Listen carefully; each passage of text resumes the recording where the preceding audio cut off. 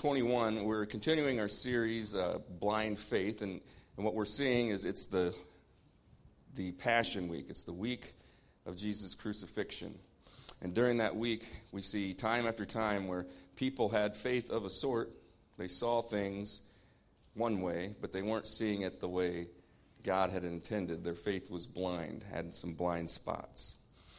And so we're going to continue on in that today. As we do, I want to ask you, though, have you ever had your heart broken? Okay, no show of hands or anything. Ever had a parent or a child that rejected you? A job that you wish you would have taken?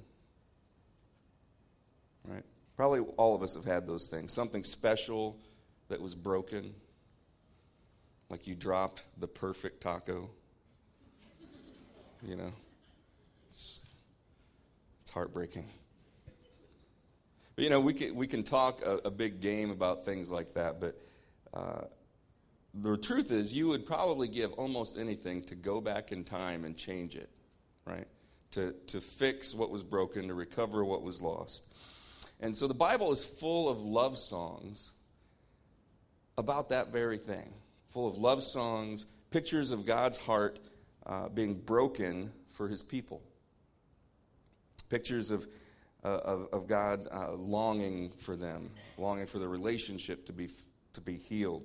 And so today, Jesus, he's going to tell a parable that references one of those love songs that's found elsewhere in Scripture. And so before we get into our main text, I want to read to you what I think one of those songs was. Maybe this was probably the tune that Jesus was kind of humming to himself in his heart as he told this parable. But we're going to read Isaiah chapter 5, verses 1 through 7. It says, "Now I will sing for the one I love a song about his vineyard. My beloved had a vineyard on a rich and fertile hill. He plowed the land, cleared its stones, and planted it with the best vines. In the middle, he built a watchtower and carved a winepress in the nearby rocks. Then he waited for a harvest of sweet grapes. But the grapes that grew were bitter. Now, you people of Jerusalem and Judah, you judge between me and my vineyard. What more could I have done for my vineyard that I have not already done? When I expected sweet grapes, why did my vineyard give me bitter grapes? Now let me tell you what I'll do in my vineyard. I'll tear down its hedges and let it be destroyed. I will break down its walls and let the animals trample it. I'll make a wild place where the vines are not pruned and the ground is not hoed, a place overgrown with briars and thorns. I will command the clouds to drop no rain on it.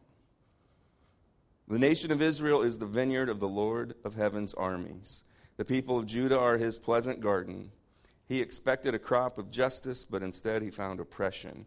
He expected to find righteousness, but instead he heard cries of violence." So that's a little bit of backdrop. That's over 1,000 years before the time that we're going to be looking at, that Isaiah said this. So let's pray, and then we'll get into the text we're going to study today.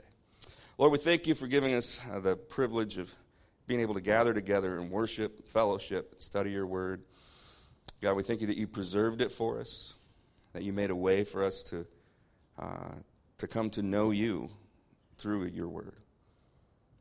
God, as we're about to study it, we realize that we don't always live by it. We don't always follow the truth. God, we allow weeds to take root in our lives and don't bear the right kind of fruit. So we just pray that you would cleanse us, forgive us of that, and bring us close to you today. That we can receive your word, we can be changed by it, we can leave here knowing you better and being closer to you than we were when we got here. And we know that through you all things are possible. So we pray for your blessing on your people, on the message, and we pray these things in Jesus' name. Amen. All right. So like I said, we're in Matthew chapter 21. In chapter 21, it started with 3 different signs. Okay? So we had Jesus' triumphal entry. This was the presentation of the king. Then we had the purification of the temple, and then Jesus, there was that real weird event where he cursed the fig tree.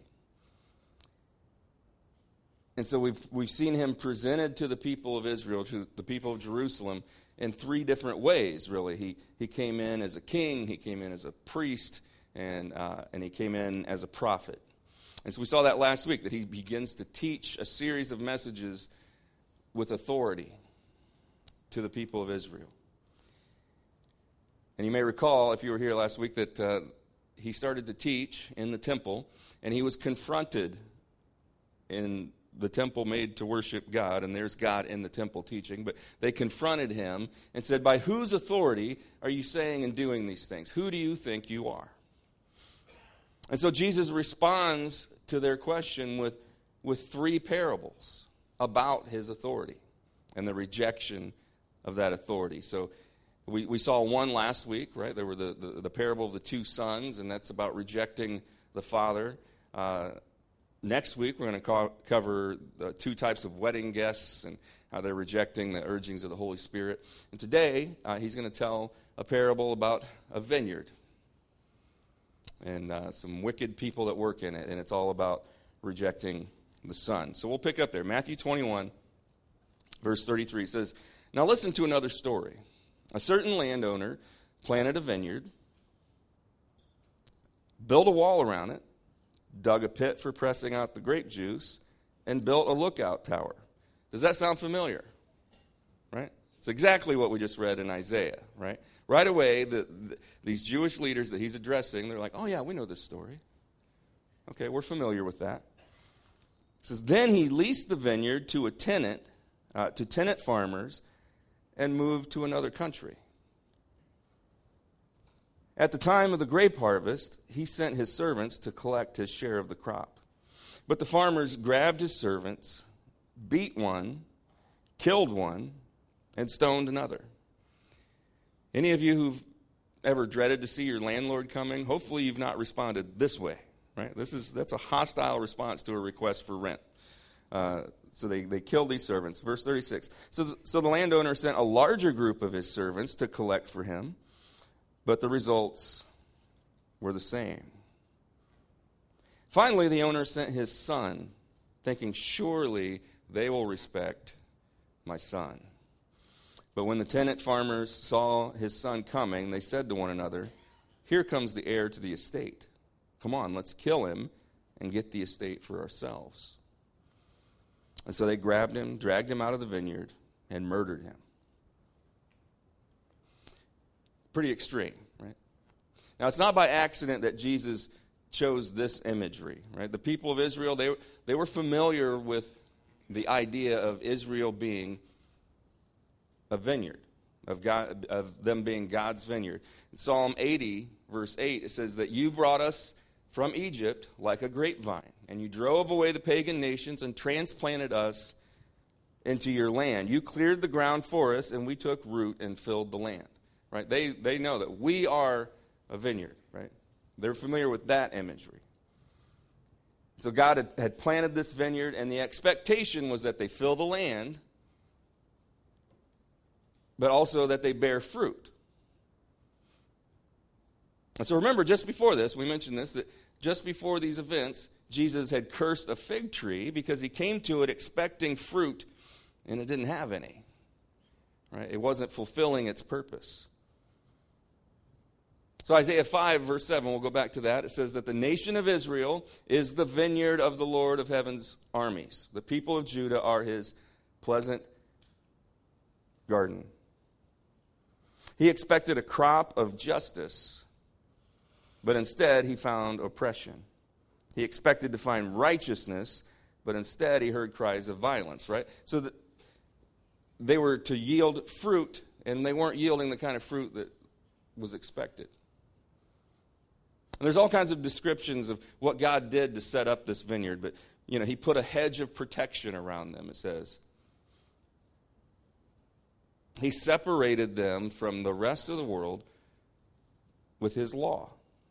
They were, over and over, they were told to be holy, right? And all that word, we think we think that word has more meaning than it does. It means to be set apart. They were to be set apart. The rabbis of old, they called the law of Moses the Seag HaTorah, the hedge of the law. They realized that God's word is what made them different. And so he had done that. He had set them up for success.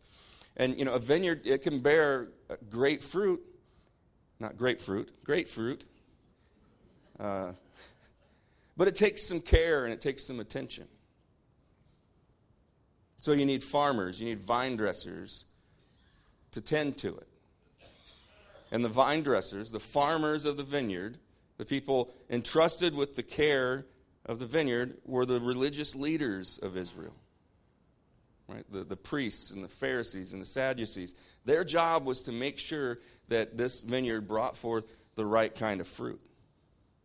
And that fruit, he says, was I came expecting justice and righteousness, and I didn't find it. When I sent my servants to collect it, they found oppression and they found violence. So Matthew 21, verse 34, we'll look at it again. He says, at the time of the grape harvest, he sent his servants to collect his share of the crop. But the farmers grabbed his servants, beat one, killed one, stoned another. And so the landowner sent a larger group of his servants to collect for him, but the results were the same. Now imagine if you had some land and you signed a land lease deal with someone. Some of you understand this stuff better than others, right? You have some ground and someone pays you for the right to farm it. It's still yours, but you have this arrangement. And you send someone to go collect the rent and they murder them. Would you send someone else? Right? I'd send the police, right? But imagine being one of that guy's employees. They killed Fred, right? You want me to go? So who were the servants that the vineyard owner sent and they killed and stoned? Who were those servants? It was the prophets. That's right. Over and over we see this all through God's word.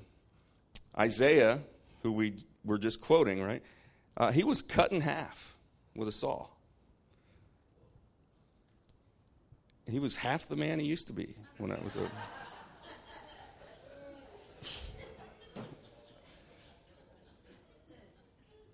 Jeremiah was stoned to death. Prophet after prophet was rejected. Zechariah was actually murdered in God's temple. That's bold. As a matter of fact, almost every prophet either had to run for their lives, had to hide, lived under persecution, or was murdered. To the point where the last prophet that God sent, the one who Jesus was just asking them about last week, John the Baptist, the very last prophet God sent, they killed him too. Isaiah 5, verse 3 says, now you people of Jerusalem and Judah, you judge between me and my vineyard. What more could I have done for my vineyard that I've not already done? Right? Most of us, if we sent one person and they came, they were harmed, we wouldn't send anyone else. We would just call for justice. We would call the police. God sent servant after servant after servant. He says, what more could I have done? In Luke, Jesus looks at the city of Jerusalem and he gives us a picture of his heart for them. That he says, Jerusalem, the city that kills and stones God's messengers. How I've wanted to gather you together as a hen that protects her chicks beneath her wings, but you wouldn't let me. This isn't what I wanted for you. But God, he displays his love and his patience over and over by sending prophets over and over. So a lot of us, we have this image of God as being a vengeful God or hateful God, or, we see these stories of destruction and stuff in the Bible.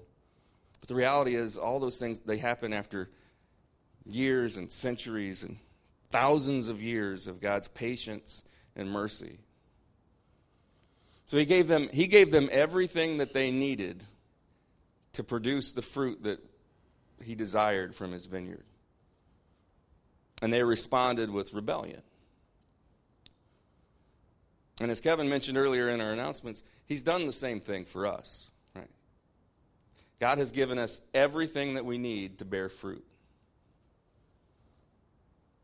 2 Peter chapter 1, and it's funny, this verse has come up a couple times over the last few weeks, and this is going to be the key verse in our Vacation Bible School coming up in a few weeks.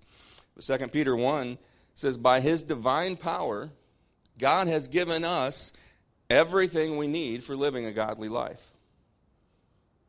We've received all of this by coming to know him, the one who called us to himself by means of his marvelous glory and excellence. In other words, if you've trusted Jesus for eternal life, you have everything you need to live the kind of life he wants for you. You have his Spirit inside of you. You have his word available to you. In John 15, verse 16, Jesus says that I appointed you people who follow me, I appointed you to go and produce lasting fruit so that the Father will give you whatever you ask in my name. I designed you to produce fruit. And what's the fruit? Right? And in Isaiah's description of it, he says fruit is righteousness. And that's another one of those words like holy, where we have our ideas of what that is. Someone who's righteous is either, they glow, or they're really good at funk music. Or, we have different ideas of what righteous is. But righteous just means right living the way you were designed. One of the other prophets put it this way. He called righteousness. He says, "What does God want of you?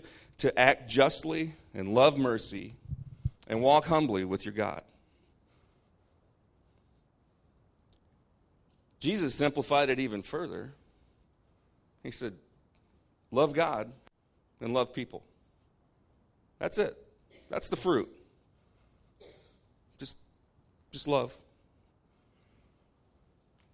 Now, of course, there's he describes it in other ways. There's the fruit of the Spirit. It's love and joy and peace and patience, kindness.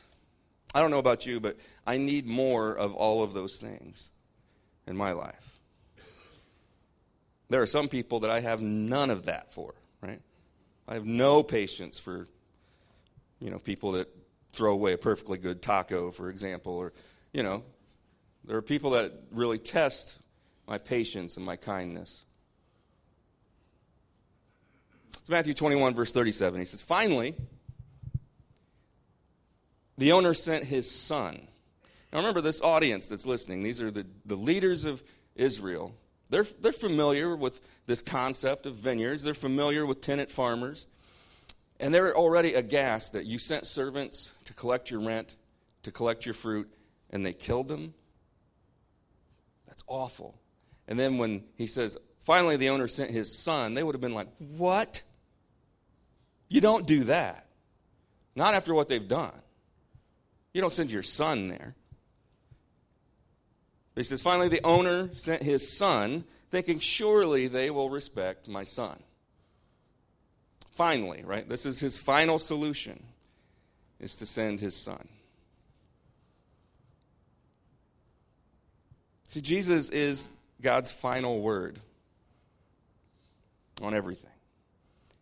He is the final solution. It's his final say on the condition of mankind, on the world. Finally, God sent his son. He's not going to send any more angels. He's not going to send any more prophets, any more messengers. And how people pop up every decade or century or so and say that they're the new final word. You've got, false prophets and things like that. But Jesus was the final word on it. And there's no mistake here. These farmers, they don't just think, oh, it's just another servant, right? Matthew 21, verse 38 says, when the tenant farmers saw his son coming, they said to one another, here comes the heir to the estate, right? They know it's not just, oh, another rent collector. This is the heir to the estate. And Jewish law was very clear that if a land was left fallow, if it was left without the proper family line in charge of it, if it didn't have an owner, you could claim it. All right, so they say, here comes the heir to the estate. Come on, let's kill him and get the estate for ourselves. So they grabbed him, dragged him out of the vineyard, and murdered him. See, if there's no heir, you can seize the land for yourself. So if there's no king, I can be king. If there's no God, I'm God. Right? I'm in charge. Now, the implication of this rejection is in our next verse, Matthew 21, verse 40. Jesus says, when the owner of the vineyard returns, Jesus asked, what do you think he'll do to those farmers? So he's using this term we talked about last week. He's using maiutics, right? You don't just give the answer to someone. You ask questions and you help them arrive at the answer on their own. That's what a good teacher does. That's what a good leader does. And Jesus is a master of this stuff. And so remember last week he had asked them, okay, I'll answer your question by whose authority. You answer my question first. Was John the Baptist here on God's authority or not? Right? And they didn't want to answer that question. So he asked them again, okay, given this situation, what should the owner of the vineyard do? Now, to their credit, they get the answer right. Verse 41 says that the religious leaders replied, well, he'll put the wicked men to a horrible death and lease the vineyard to others who will give him his share of the crop after each harvest. Right? So in other words, the owner of this vineyard, he will get justice and he's going to set things right.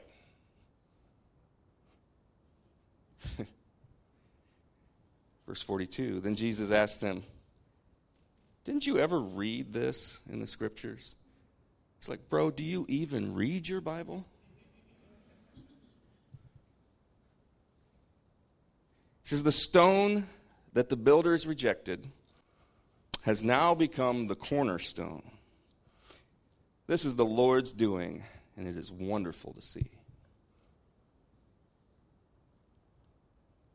He's quoting Psalm 118 here. This is one of the Hallels, one of the songs of ascent. These were the songs that you sang on your way to the temple to worship at Passover. These were the psalms that you sang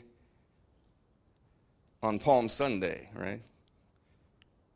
This was the psalm, exactly the psalm that they sang when Jesus entered into Jerusalem.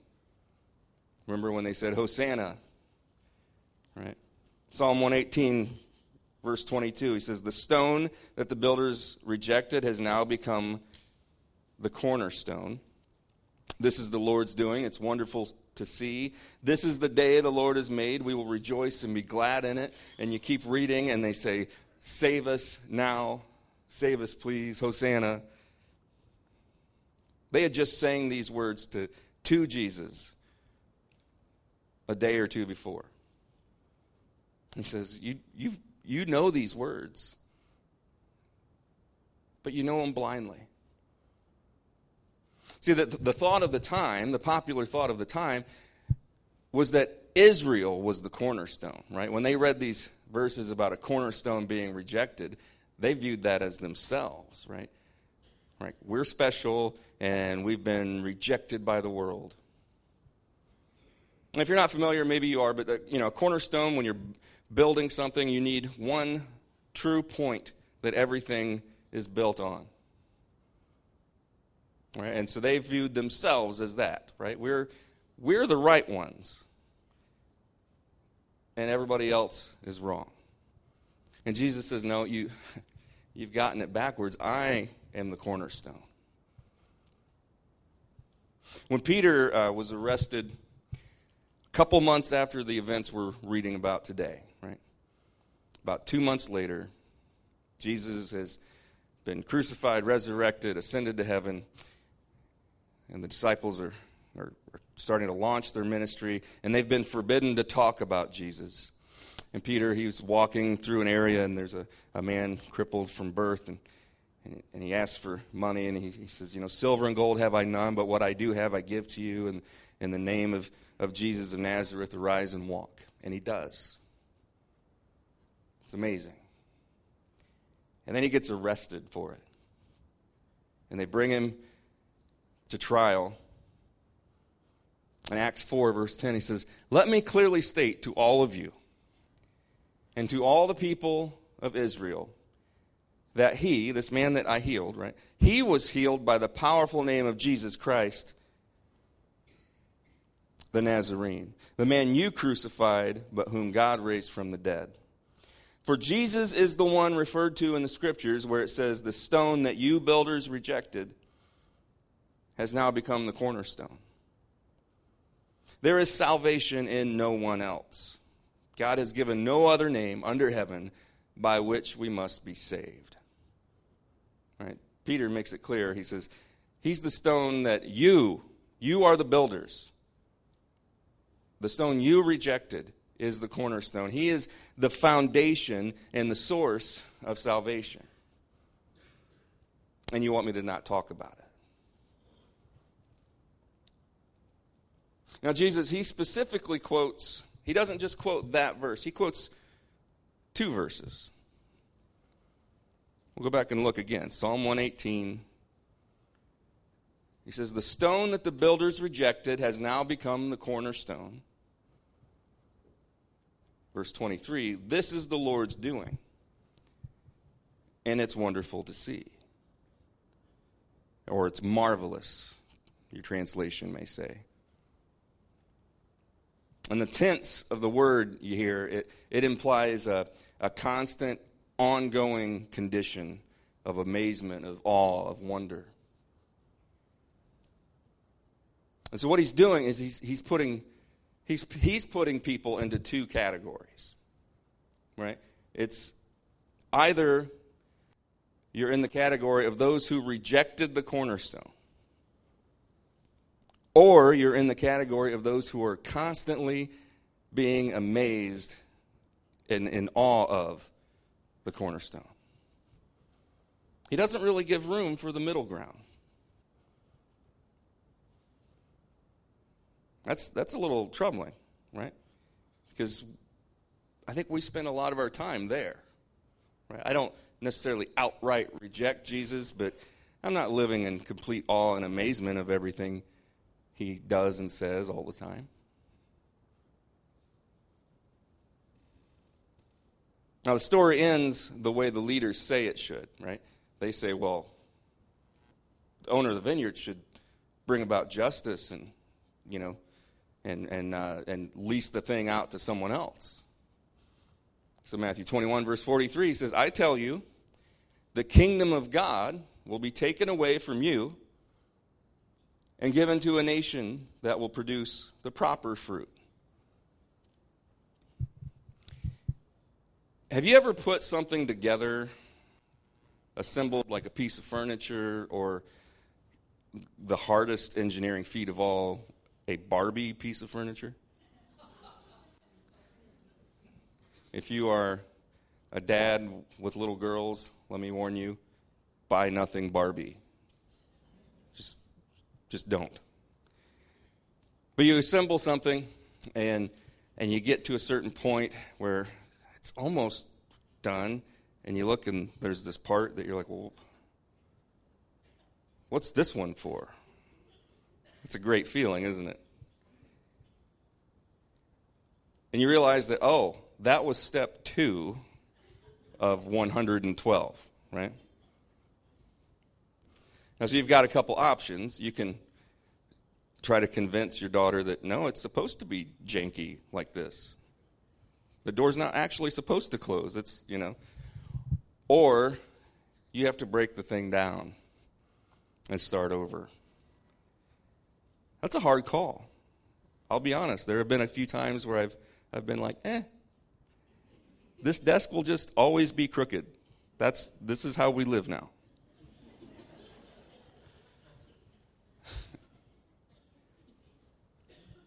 Jesus says, I'm going to take the kingdom away from you, and I'm going to give it to a nation that will produce proper fruit. And the word he uses there is ethnos, right? It's where we get ethnic, right? It's a kind of people. He's not going to give it to a different geographical nation. He's not going to give it to a different race of people. There's going to be a different kind of person.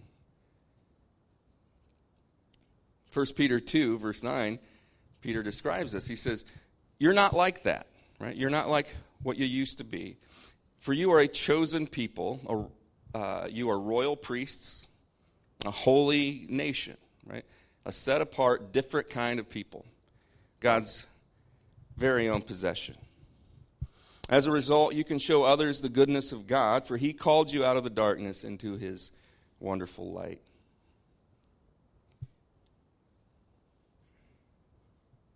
Verse 44, Matthew 21, verse 44, he says, anyone who stumbles over this stone, right, will be broken to pieces, and it will crush anyone it falls on.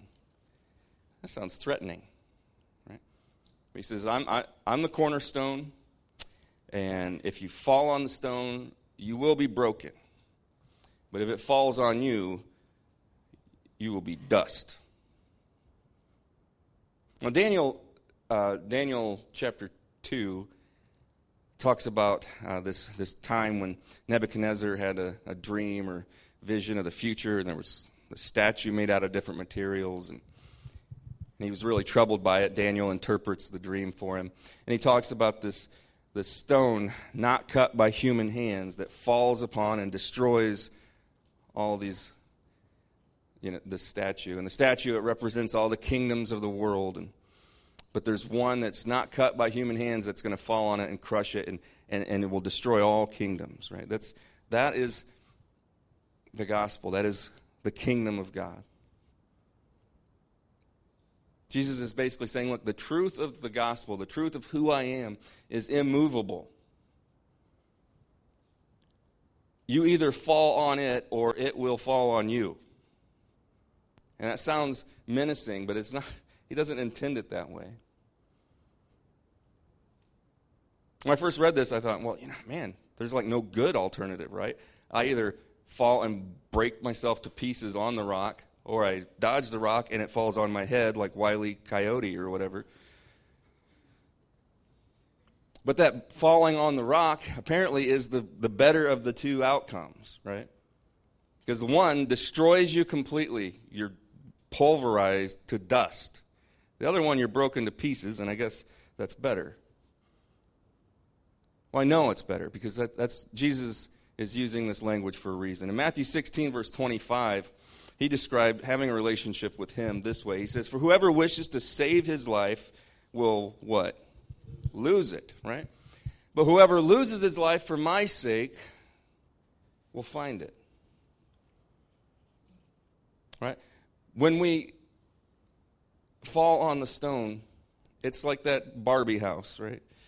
It's realizing this thing is janky, and there's no way to fix it other than to break it all down to pieces. William Barclay, this great Bible teacher, he said this, that he says that the ones who face the truth may have the humiliation of saying that they were wrong or the peril of standing by it, but at least the future for them is strong and bright. The ones who will not face the truth have nothing but the prospect of deeper and deeper involvement in a situation that will render them helpless and ineffective.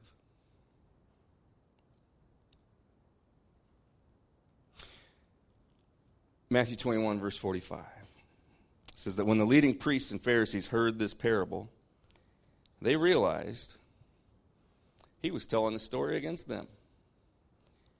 They were the wicked farmers. They wanted to arrest him, but they were afraid of the crowds who considered Jesus to be a prophet. See, they wouldn't repent when confronted with the truth. Rather than admitting they're wrong and having a future, they said, we're going down with the ship, boys. We're going to continue in this situation that is hopeless. And they weren't afraid of God, but they were afraid of men, right? They were afraid to arrest him right there on the spot because other people believed in him. And that's a dangerous thing, you know, that pretending something is not true does not make it untrue. Right? That's what smokers do, right? We know that it causes cancer, but I just pretend that I'm not one of those and hope that I get the right luck of the draw. We try to pretend truth isn't truth and just walk blindly. So here's the thing. Are you trying to occupy that middle ground that Jesus said really isn't there? Right? I either fully reject Jesus or I'm fully amazed and in awe of him. And there really is not supposed to be anything between the two. Now, I venture to say a lot of us spend our time there. And Jesus says, that's not how I designed you.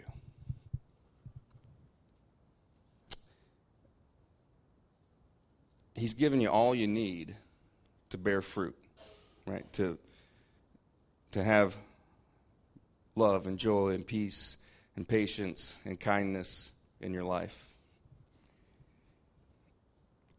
And you know you need more of it. People around you would benefit from more of it.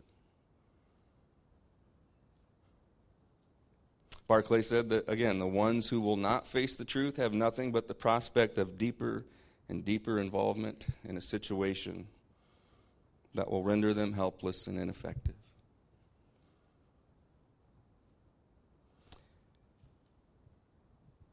We can be crushed by the stone, or we can fall on the stone.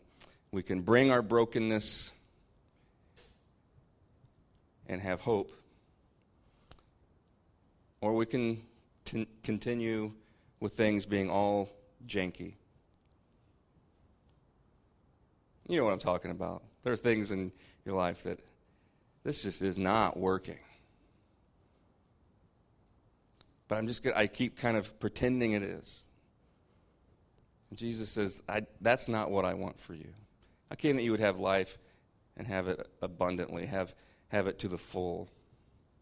One of his prophets, who we killed, said this in Jeremiah 17, verse 14. He said, "O Lord, if you heal me, I will be truly healed. If you save me, I will be truly saved. My praises are for you alone." Eugene Peterson, in his paraphrase, The Message, he puts this verse this way, and I love this. Jeremiah 17, verse 14 from The Message says, "God, pick up the pieces. Put me back together again."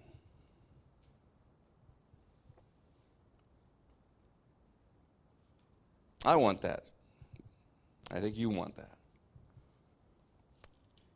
And the truth is, we can have that if we fall on the stone, right? If we bring our brokenness to Jesus and go, here it is. I want what you have for me. Let's pray. God, we thank you that you still love and are heartbroken for broken people. That as badly as we want things to be put back together, you want that for us. You want us to be brought back together with you. And God, we thank you that we know you're still in that business of changing hearts and lives. That when we put our faith in you, that you say that you make us a new creation. You don't just tape up all the messed up parts of us, but you make us over new. And more than that, you give us new life in you. So God, we just pray that you would, that your Holy Spirit would continue to work on our spirits, that we would learn to fall on you anew. God, we bring you our brokenness, and we pray that you put us together. And we pray for those that are trying to live as if there is a middle ground, who haven't come to have a relationship with you yet, and that they would bring their brokenness, that they would realize they don't have to have everything right. They don't have to have every answer. They just have to fall on you, trust you for who you are. And we thank you, Lord, that you love us more than we can understand. You're more patient with us than we would be with anyone who'd wronged us. We thank you for that love. And we pray that you come and come quickly. And all God's people said, amen. All right. Ready? Great.